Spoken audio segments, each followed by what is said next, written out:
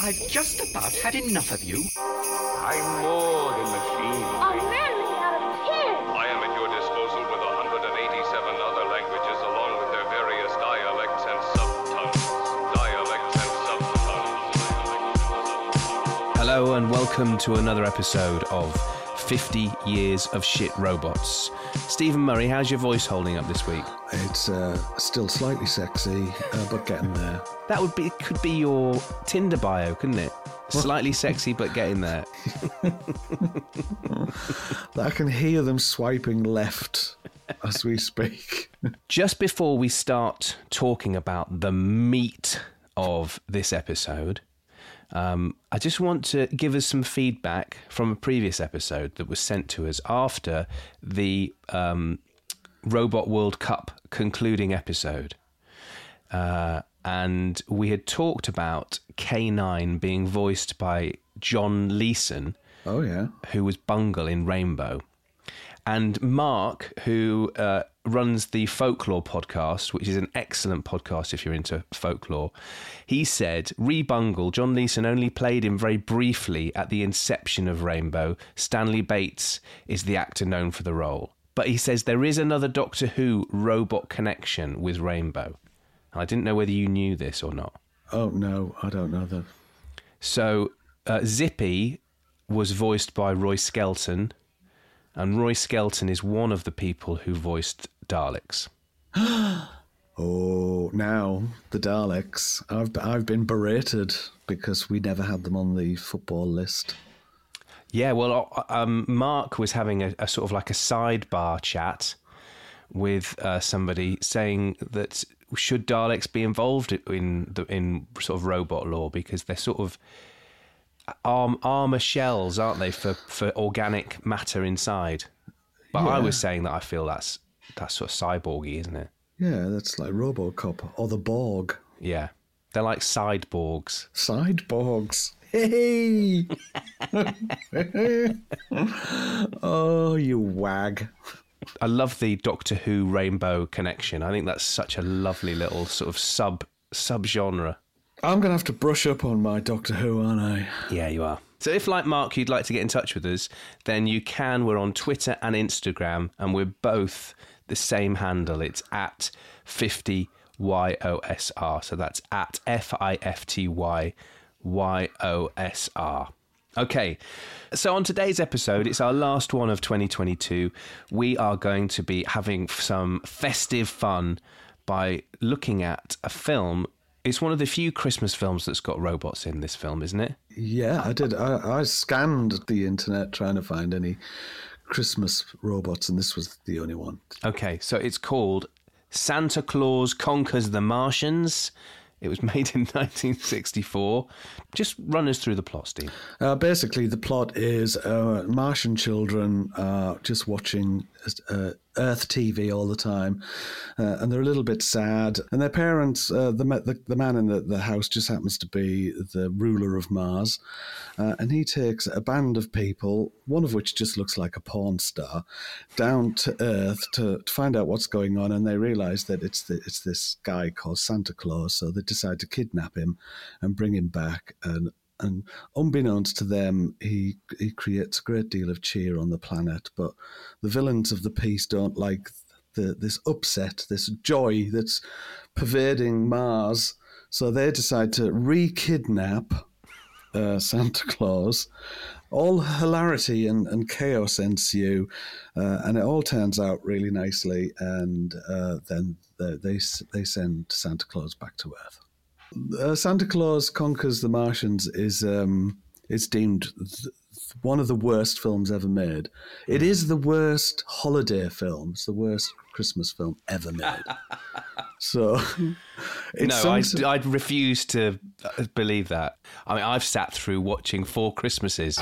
Every year, Brad and Kate spend the holidays avoiding their families. No flights are coming in and no flights are going out. This isn't happening. But this year, they'll be forced to celebrate. Hi, Mom. It's my dad. They just saw us on the news. With all of them. 4 Christmases. You gotta get out of here. I can't breathe. I want to do it too.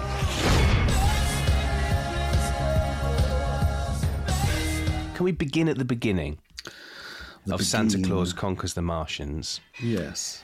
And talk about the theme tune. Oh, the catchy 60s song. Yeah, so which is called Hooray for Santa Claus, although they pronounce it irritatingly Santy Claus. Santa Claus. And I've done some research, you'll be pleased to know, and it's by Milton de Lug and the Little Eskimos.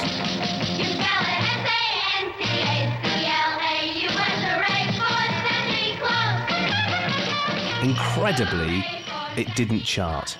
It didn't chart because you just want to rip your ears out when you listen to God, it's awful, and it goes on and on and on. It's at the end of the film as well, just to prove that we both got there. Yeah. It is at the end as well. We should have a T-shirt, shouldn't we, saying, I've made it through Santa Claus Conquers the Martians. Insanity Claus. What did you think of the way the Martians looked? I think they were going for a bit of a Dr. Seuss look. Yeah. There is a film called The 5,000 Fingers of Dr. T, which predates this one.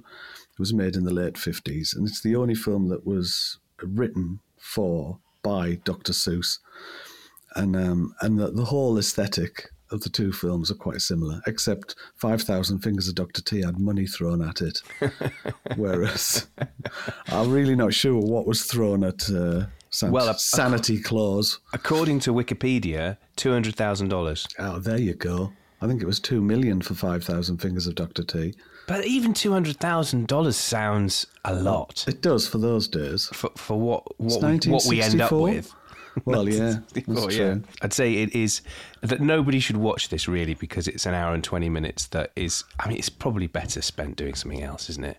Oh, yeah, completely. But there were, once you're in it and you're sort of luxuriating in the awful bath of Santa Claus Conquers the Martians, there are some really charming bits about it, I thought. Where?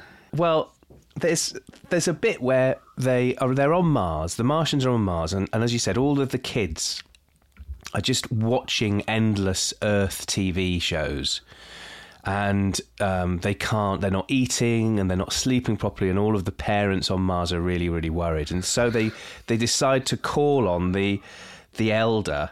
Oh God, yeah. But there's like lovely bits of dialogue because they're trying to make it sound all sort of folkloric, I think. And so the leader of the Martians is called Kima. And Kima's wife sort of, he says, "What are we going to do about the children?" And she says, "Kima, why don't you go into the forest and see the Ancient One?" Did she actually say forest? Because they don't go to a forest. She said forest. Why don't you go to the forest and see Chochim, the Ancient One? Chochim is sort of like a mad Gandalf. Yeah, he is, yeah. Who's been on the Christmas sherry, and he's been woken up, and he's not happy. And he's not happy about it, and he says that, and this is the sort of, I think, the message of the film. He says that he has a message that the problem with all the Martian kids is that they're not allowed to have a childhood. We have no children on Mars. They have children's bodies, but with adult minds. They do not have a childhood. That as soon as they're born, they're fed information, and he says that they're adults as soon as they can walk. But he says that they must be allowed to have a childhood. They must be allowed to learn to play and to have fun. And then they decide that the reason that Earth kids are like playing and have fun is because they've got Santa Claus, and the Martians don't have Santa Claus. But instead of thinking, well, why don't we get someone to dress up as Santa Claus? Yeah, and create our own capitalist system. Yes. They immediately go for, well, we've got to kidnap him. Yeah. Which seems out of character because they seem like they're nice people, Martians. Yeah, a bit strict, but nice. A bit strict, absolutely, but yeah. Then they get on the spaceship and they go to Earth. What did you think of the design of the spacecraft? Spacecraft number 1. It's Plan 9 from outer space. It's like it's just cupboards and doors. So it's so funny, isn't it? The electronics is just hilarious. They're just behind. It's in like a coal bunker. And the special radar system is in like a coal bunker in the side. Yeah. that you can put people in. Well, it's in the radar box, isn't it? The radar box, that's There's it. a bit where somebody says, check the radar box. And there's so many bits like that are lovely, where, like if you're watching a hospital drama, there's this endless jargon that is really confusing and it's just like means nothing. Theirs is so ordinary, it's excellent. So there's like the radar box, and then there's another thing that made me laugh was when they were about to land and they said, lower the landing legs. Yeah. The ones that should be problematic for the robot that's about to appear. Yeah, absolutely. And again, there's some really lovely little bits in this. So when the spacecraft is travelling towards Earth, I love the bit they kept cutting back to a newscaster on Earth who was sort of explaining what was going on. Earth has seen that there's an unidentified flying object, and then it vanishes. And it cuts to the newscaster who says, here is another UFO bulletin. The Defense Department has just announced that the unidentified flying object has suddenly disappeared from our radar screens. They believe the object has either disintegrated in space, or it may be a spaceship from some other planet which has the ability to nullify our radar beams. I was able to absolutely nail exactly what the thing was. I thought that was so lovely. Now, you alluded to it earlier as well, but can we just mention briefly what we think of one of the Martians having a moustache? Yeah, the villain of the piece. What's his name? I can't remember. I refuse to remember it. I'm not going to fit their names into my head. I mean, that moustache is brilliant. It's beefy. That moustache is beefy. It is beefy, isn't it? It's a proper Ned Flanders, isn't it? It is. Yeah. Oh dear. All right. So and then they get to the North Pole, which is where Santa Claus lives. Can we talk briefly about the polar bear? Polar bear, the lovely polar bear. Oh, I mean, you would just want to cuddle the polar bear. I think actually the thing that makes it so unfrightening is the kids. They just sort of stare at it. Yeah. Well, and the fact that it's very clearly someone in a polar bear suit. I mean, it looks like they're in a onesie. Yeah, it is. Isn't it? I've seen people in local supermarkets. Yeah, who look like shopping. More realistic polar bears. Scarier than that polar bear. It's when we're in the North Pole that we get to see the thing we were wanting to see, the robot. Torg. Why Torg, do you think? Because it's an anagram of Gort. Yeah, that does make sense, doesn't it? That it's an anagram of Gort from the day the Earth stood still. So the day the Earth stood still predates this film by over a decade. Yeah. Yeah, so Gort obviously looming large in the imagination of the filmmakers. Was a big favourite for kids. There was merch. So naturally, they stick in a robot in this amusingly called Torg, which everyone would have realised was an anagram of Gort. Yeah, and this one literally looks like it's made out of cereal boxes. This one, yeah, I was thinking, you know how we've often described some of the robots of the 1930s as looking like a kid has drawn them, or and this really looks like a kid has made it as well, doesn't it? Yeah, completely. Designed by the two kids it's pursuing, I'm sure. Yeah. They've put them to work as not just little actors, but they've actually designed and created the robot. Yeah, and it is, I mean, as you say, it looks like it's made out of cereal boxes that has been covered in foil, and then they've cut out a few knobs and buttons and sort of stuck them on, and some of them have fallen off, and so they've stuck them back on with sellotape. I mean, it is by far the most rubbish robot we've seen, I think. And I think inside that robot there's a man in a polar bear onesie, and I think he goes straight from the polar bear scene into Torg. No doubt. I mean, there's not much more to say about Torg, I don't think, other than that he's one of those, again, he fits into that mould of robot that we've seen where everyone in the story is sort of going, oh God, this robot can do anything, this'll sort things out, should we really release the robot because, he might do so much harm. And then when you see the robot and you see him picking up the children, I mean, it's pathetic. Well, they jump into his arms, basically. They do. He doesn't pick them up. So then the robot is then sort of subdued by Santa Claus, who sort of like he charms him with his just general like joy. They go into the workshop, and it's not even terrifying. He just walks in and then he stops. And that's it. That is it. The guy with the porno tash freezes a couple of the little workers, the elves, and then they grab Santa Claus and they're off again, and they leave the robot. Yeah, and that's it for the robot, isn't it? He's in it for about 4 minutes. 4 joyous minutes. He's there just to keep Mrs. Claus company. Yeah. they return to Mars, and I mean, Father Christmas seems quite chilled about the fact that he's basically going to spend the rest of his life on Mars. He's sort of a bit like, okay. And the kids are all sad at one point, and then Kemar, who's he's quite a nice guy. Yeah. He says, Have we upset you in any way? And they're like, no, just going to bed. We're just going to go to bed. No, you've treated us very well, Kemar and Mumar.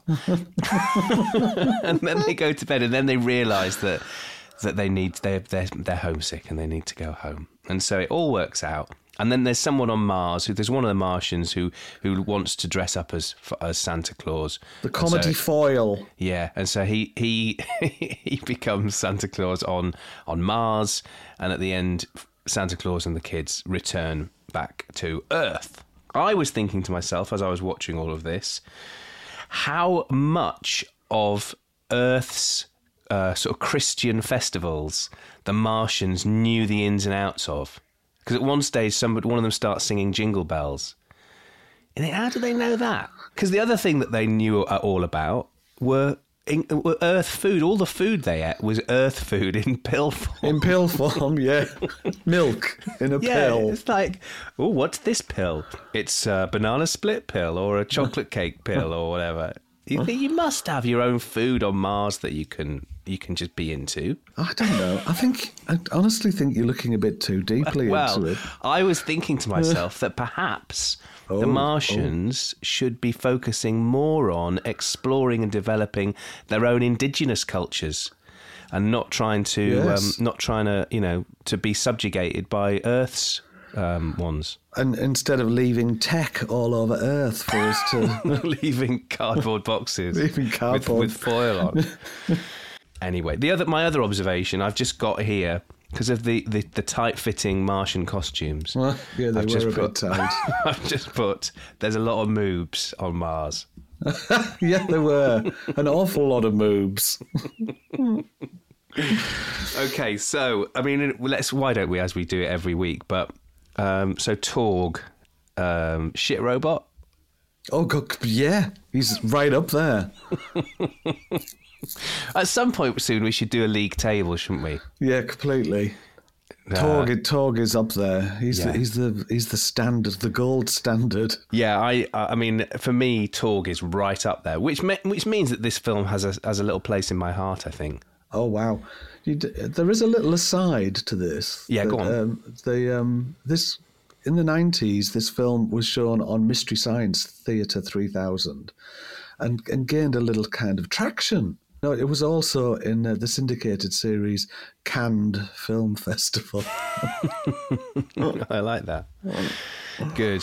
Yeah. So, I mean, it's brought Christmas cheer and joy to people for decades. Yes, it's up there and down there. Yeah. So, because this is our last episode of 2022. Oh, wow.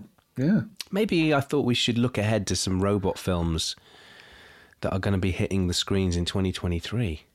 And there's a couple that I thought we should look at, because it feels like they occupy like ends of a different rainbow. The first end of the rainbow is a film called Megan. Ever since I was little, I dreamed of this perfect toy that would protect a kid from ever feeling lonely or sad. This is Megan. Hi, Megan. I'm Katie. It's nice to meet you, Katie. Do you want to hang out? It broke the internet when the clip was released. Did it? Why? It did, yeah. Well, the premise is that it's a doll that's an android to help a little girl who's had some tragedy in her life. The doll has a slight uncanny valley about it. But I think that's deliberate, though, isn't it? Yeah, it is, but not too much. But not just the right amount of uncanny valley. Yeah, and it obviously it's a bit of a slasher film, so she starts not switching off. Yeah, and not following commands. She is not going to be getting her Asimov badge. No, she is not.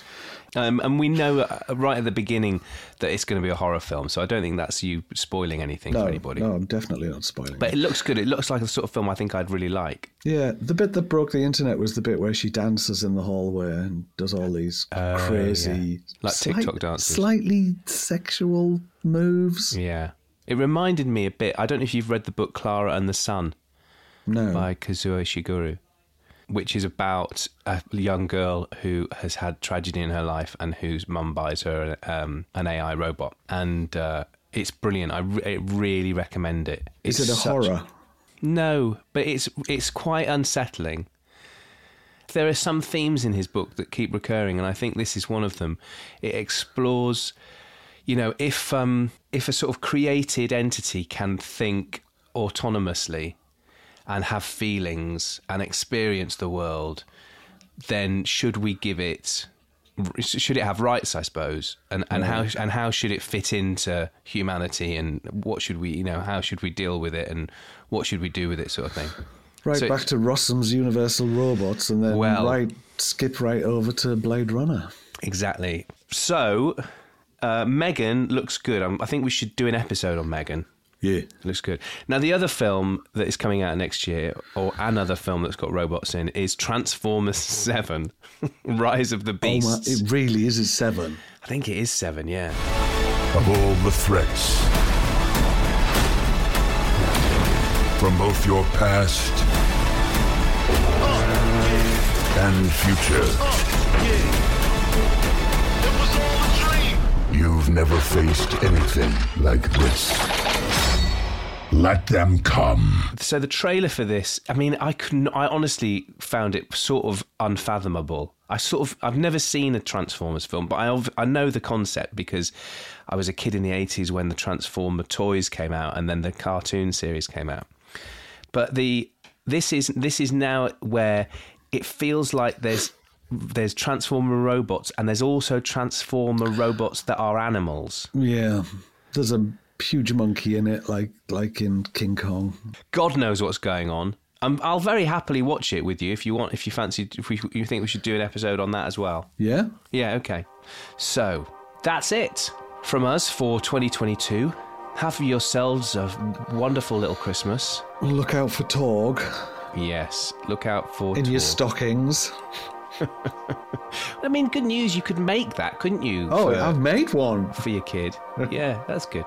Have a great Christmas and a very happy New Year. And we will see you on the 2nd of January, 2023, when it is Asimov Day. And we are going to be watching Bicentennial Man. So until then, goodbye. Goodbye. I wish you and yours the very best of everything.